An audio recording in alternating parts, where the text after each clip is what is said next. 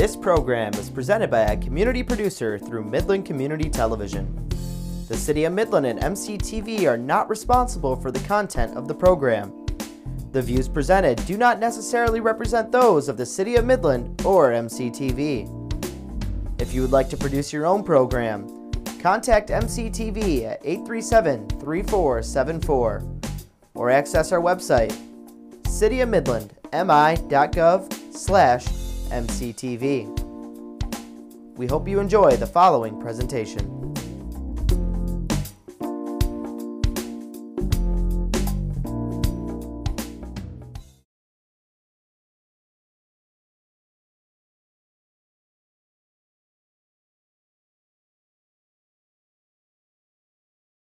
Local productions on QTV are made possible with support from viewers like you. Thank you.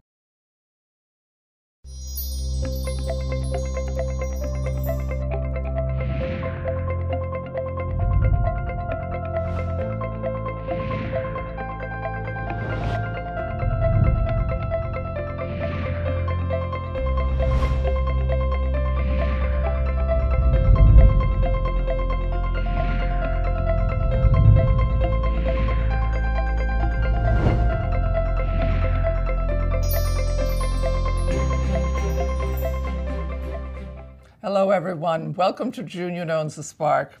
I'm Junia Doan and thank you for joining us. With me today is Philadelphia designer Alan Metcalf, founder of Metcalf Architecture and Design. He is also the designer of Whiting Forest Canopy Walk in Midland, Michigan. Welcome, Alan. I'm so glad you're here. Oh, it's so great to be here. Tell Again. me, again, Yeah. How did you get interested in design as a career? Oh, well, that's kind of a funny family story because I was a college student and I had no clue what I was going to do. At the end of first year, I asked my guidance counselor, what do I do? And I said, I'm really interested in welding. And I was at a very fancy college. And he said, you're paying a lot of money to learn to weld. So at the end of that summer, I was talking to my wife, and she said, you know, my father and I were thinking, you would like to be an architect. And bells went off for me. It was amazing. And that was it. So I was 18, and I knew immediately that I wanted to do it. But it took me a long time to get to be a real architect. It was a long trip for me. Because you started out in different schools? Well, I went to a school that I went to Tufts and they didn't have an architecture program. So I learned about architectural history. And then I said, I really want to learn how to build things. So I spent 13 years being a carpenter. Then I ended up at Columbia being an architecture student. And I continued to do construction in this town, which is crazy, doing construction in Manhattan, but I really liked it. So that was the beginning of it. But I think all that experience that I had in the beginning, doing construction and learning about people really helped me become the designer that I am today. What did you learn about people? Well, the thing that I learned about people was that they really like each other. They're really attracted to each other, and this is my secret sauce. This is what makes our office go, is that we really try and make places for people that are social spaces and play on their proclivities for being human. Like, they love to play. They love to learn about the world because through experiencing it, through falling down, through pushing each other, through laughing, through playing with little items, turning them upside down and seeing them differently. And my example in my professional life was when I was an architecture student.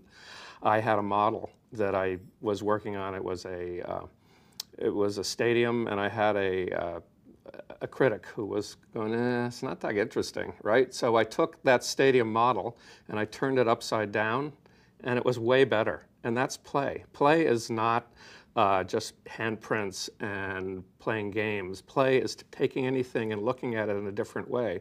And when we do that, when we turn our minds off a little bit and just relax and run and fall down or turn things upside down or look at something in a different way, we're exploring the world. And that's what I learned about not being an architect, by working as a contractor, by learning about the history of architecture and the history of art. It's made me a much more interesting designer, not someone that just goes to the catalogs and goes to the magazines and copies.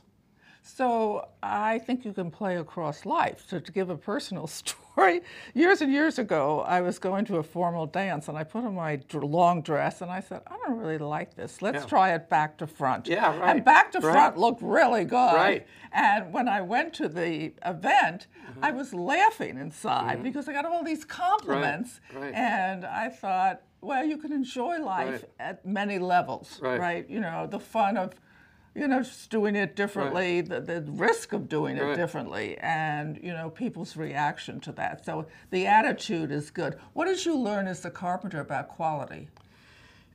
That people notice it without looking at details. They notice a general environment that is really beautifully crafted.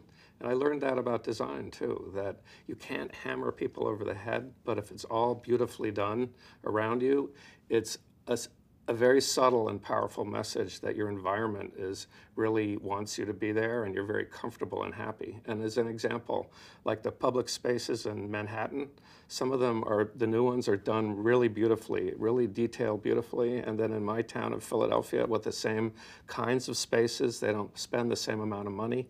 And when I go there, I sag a little bit. I don't feel as welcomed. And Which impressed you in New York? Which spaces?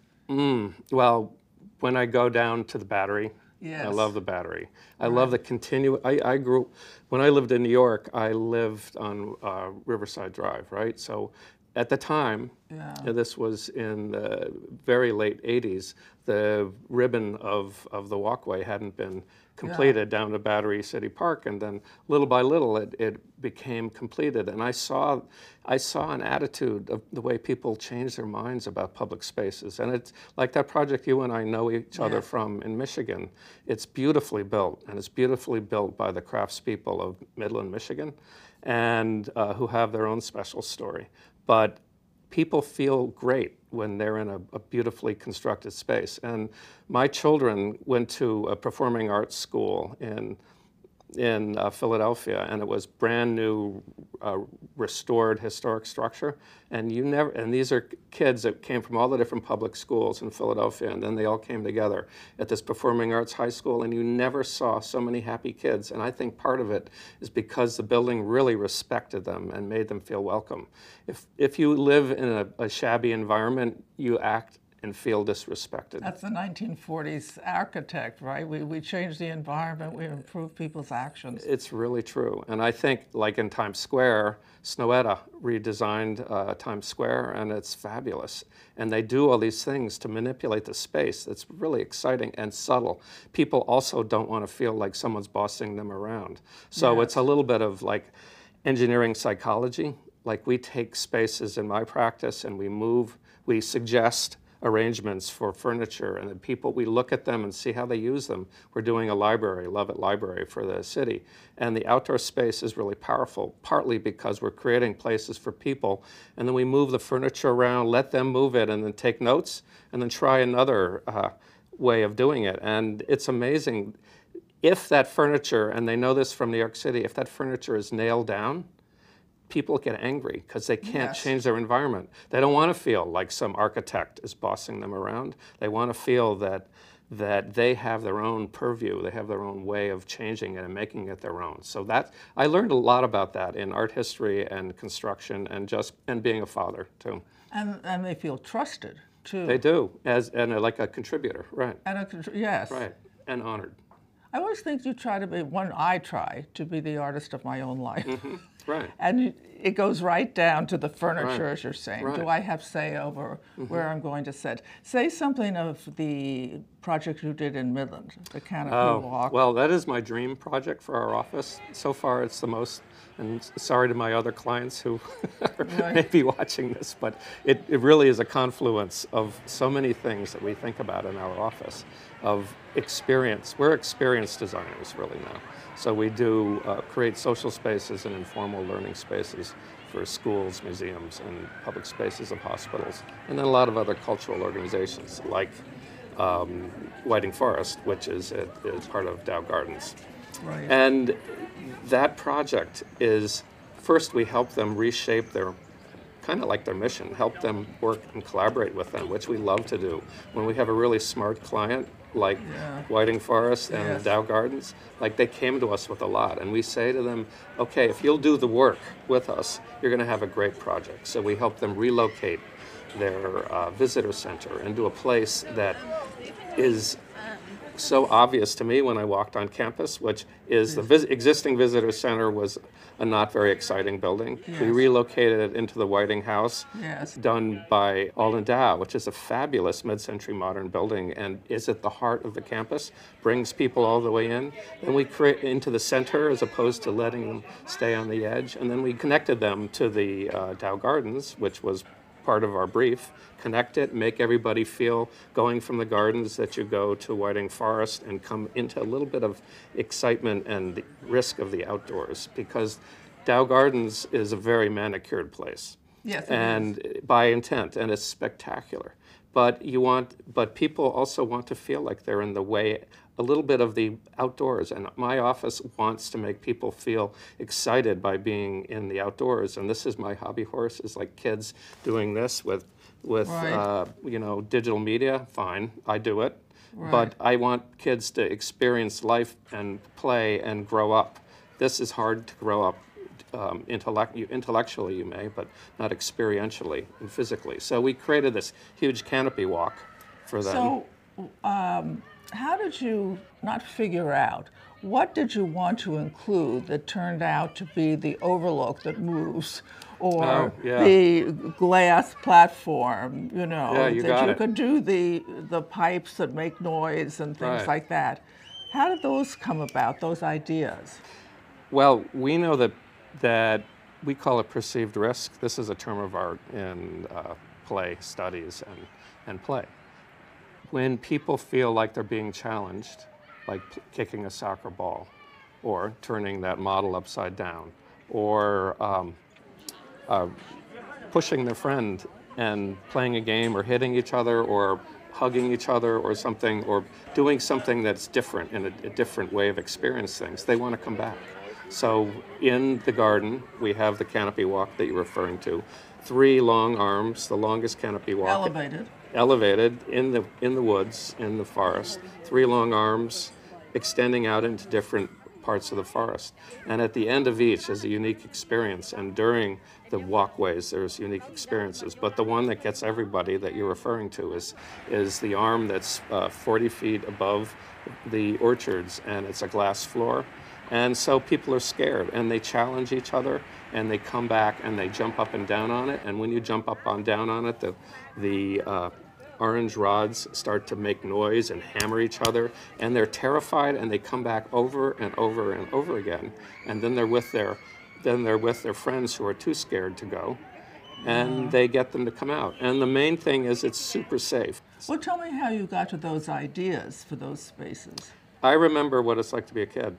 That's really what I do, and that's my secret way of, it's not really secret, but it's something I invite adults to do. It's just like, what did it feel like to be a kid? What excited you? And to me, being high up, and I built tree houses, right, when I was a kid, to be high up in the trees was really exciting for me, and to have those trees move terrified me and made me go back over and over again. Yeah. And in the context of Mike Whiting, who was board head, he had that same experience in a tree. So it became a story that wound itself through the forest. So we have netting, we have a tree house netting over in a grove of pine trees. Yeah. We have the tree house, or the little house over the pond. Yes. And then we have the other over the orchard, right? And there are 3 different experiences that feel different. And they also encourage people to gather together. And I know that playing is more fun on a team. That's why we have soccer teams. We don't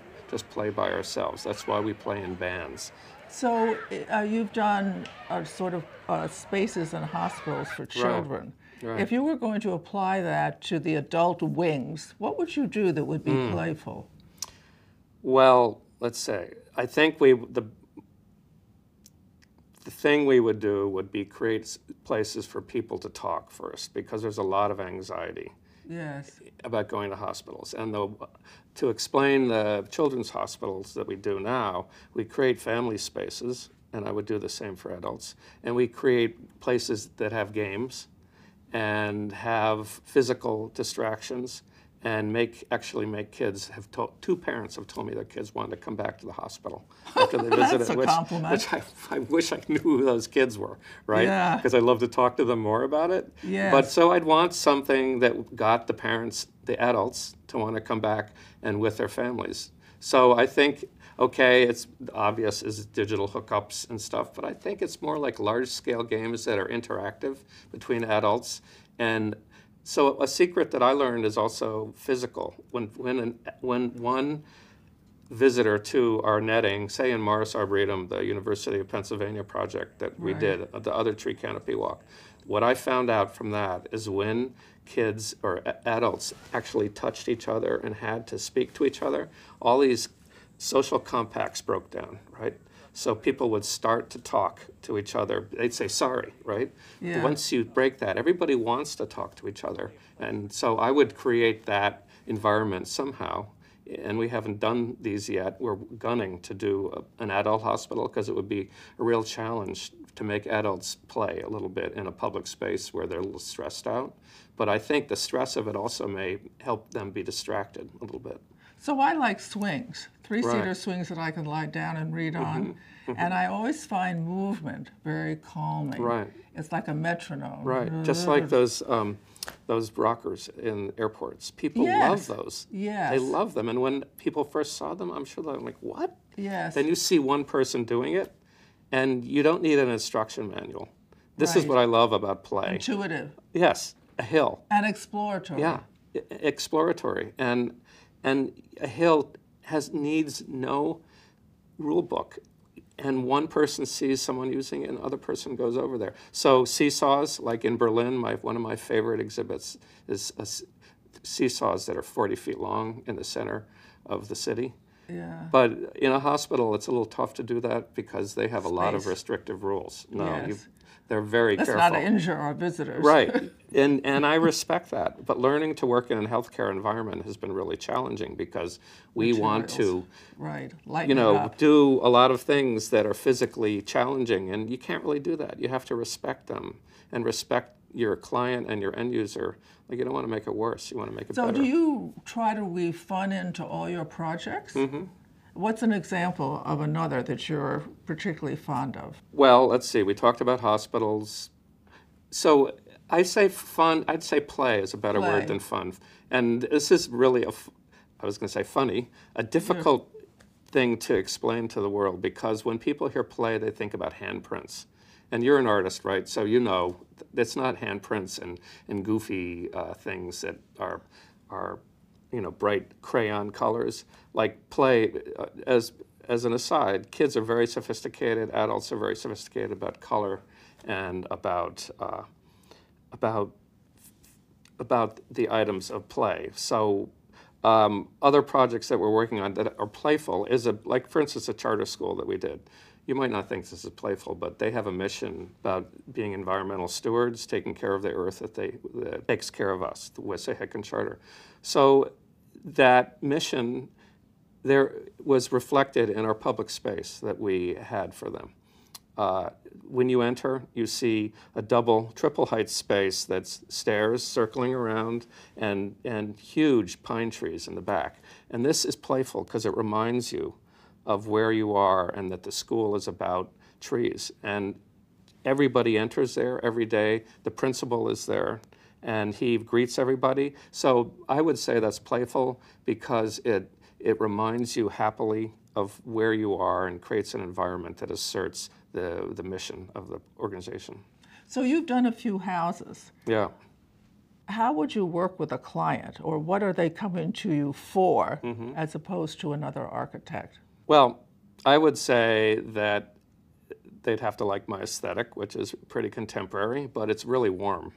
And they would come to us because I really think about a trip through a building. And we did the Spence House in Cornwall, Connecticut. And we were surrounded by lots of Heisman project and a Boland-Swinsky project. And so I was in great company and I was careful. I wanted to do something really cool. So we thought about the trip from the garage to the house. And that trip became, because everybody, the front doors are, you know, everybody arrives by car except in Manhattan and urban conditions, which I love.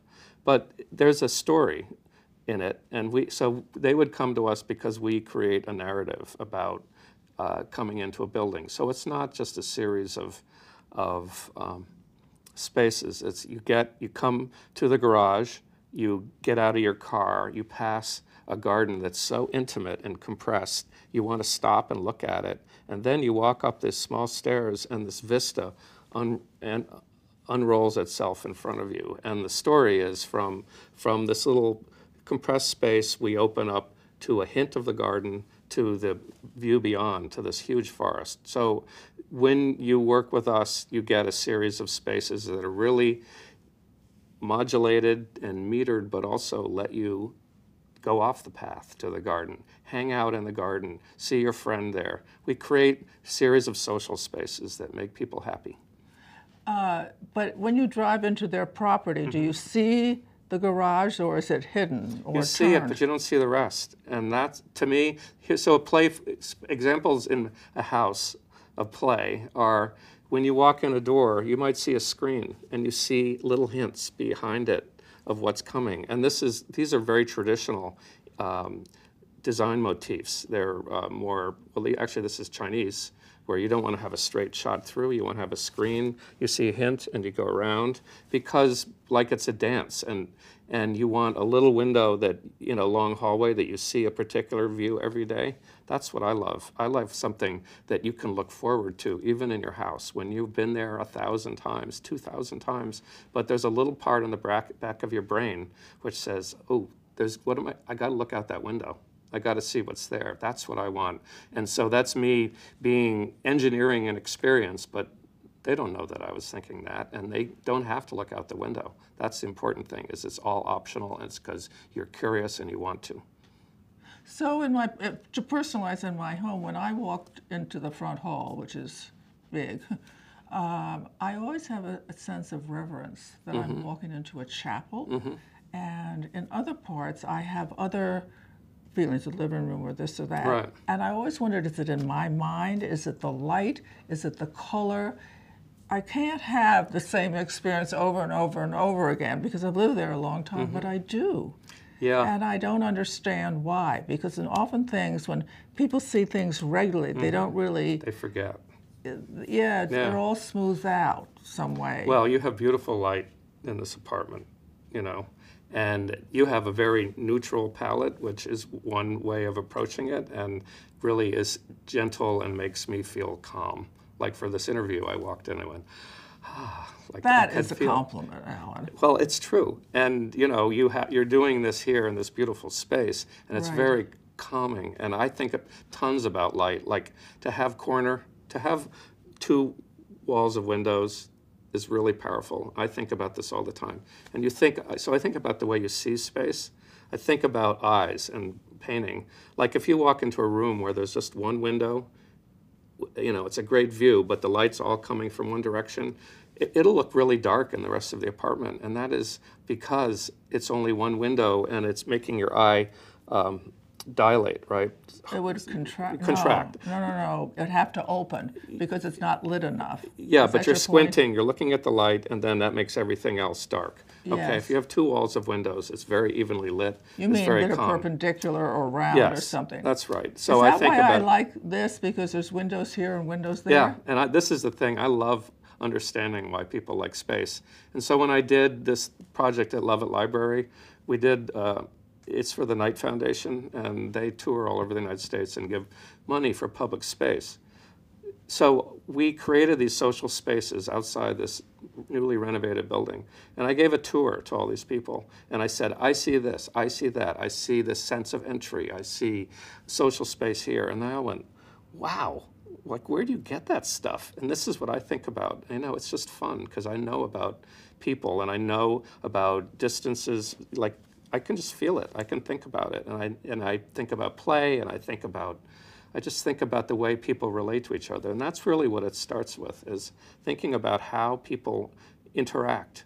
And what are they, like we're having this conversation and there's a distance between us. We're on being filmed, so this distance is I feel comfortable. yeah. Don't you? Yes, I do. Yeah. But and because it's on a couch, couches are set up for a certain social distance. And then when you're in a stadium with by yourself, say you walked out into a football stadium and you had nobody with you, you'd feel so lonely. But when you had 10,000 people with you and you were bunched up next to each other, you'd feel really great, like this is designed for this sort of space. So I design spaces that are set up for the number of people and the kind of people. Well, that's interesting. Yeah, it's really, like I did a TEDx talk about what we have in common with herd animals and with bugs, you know, the way we occupy space. And people don't like to think about themselves as animals, but I think it really helps me understand human behavior to think that we're not all intellect at all. Do people have the same visual acumen, or this is really bodily acumen? Or there are differences. If something's a quarter of an inch or an eighth of an inch off, I get uncomfortable, like in a painting. This is Right. not. Other people walk in, they don't even see the People painting. are really different. So does this apply? That's basically what I'm asking. Does it apply to this, or does it apply more widely? Well, I think The herd part. the herd part is very widely applied. And my example is, why do people all gather in a kitchen, right? They gather because it's small. At a party, they gather at a party. Like your living room could be empty, your kitchen. Why is everybody in here? There's food, and it's intimate, and it's noisy, right? And when you're at a party, you don't know that many people, maybe. So you want to be where everybody's really comfortable, right?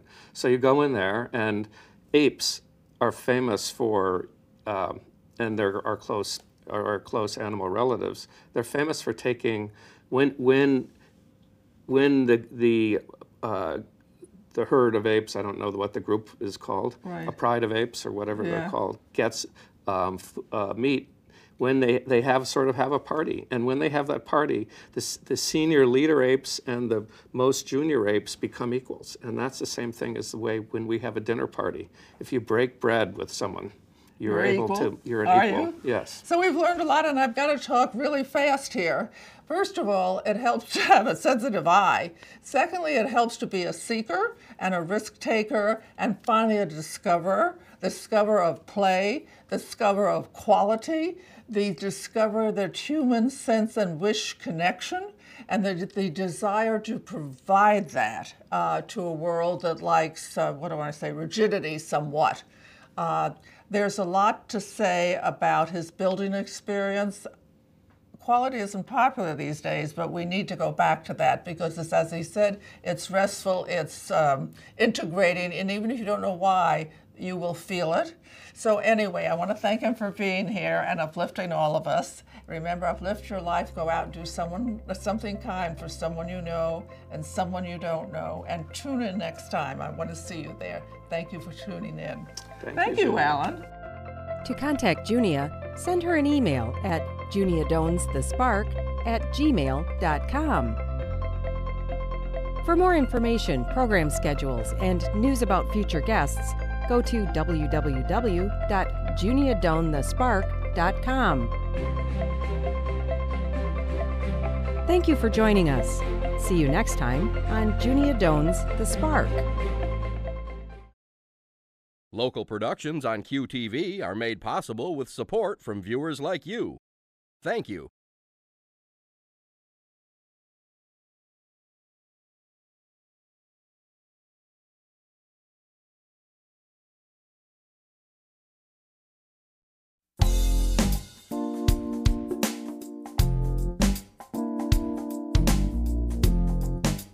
This program is presented by a community producer through Midland Community Television. The City of Midland and MCTV are not responsible for the content of the program. The views presented do not necessarily represent those of the City of Midland or MCTV. If you would like to produce your own program, contact MCTV at 837-3474 or access our website, cityofmidlandmi.gov/MCTV. We hope you enjoy the following presentation.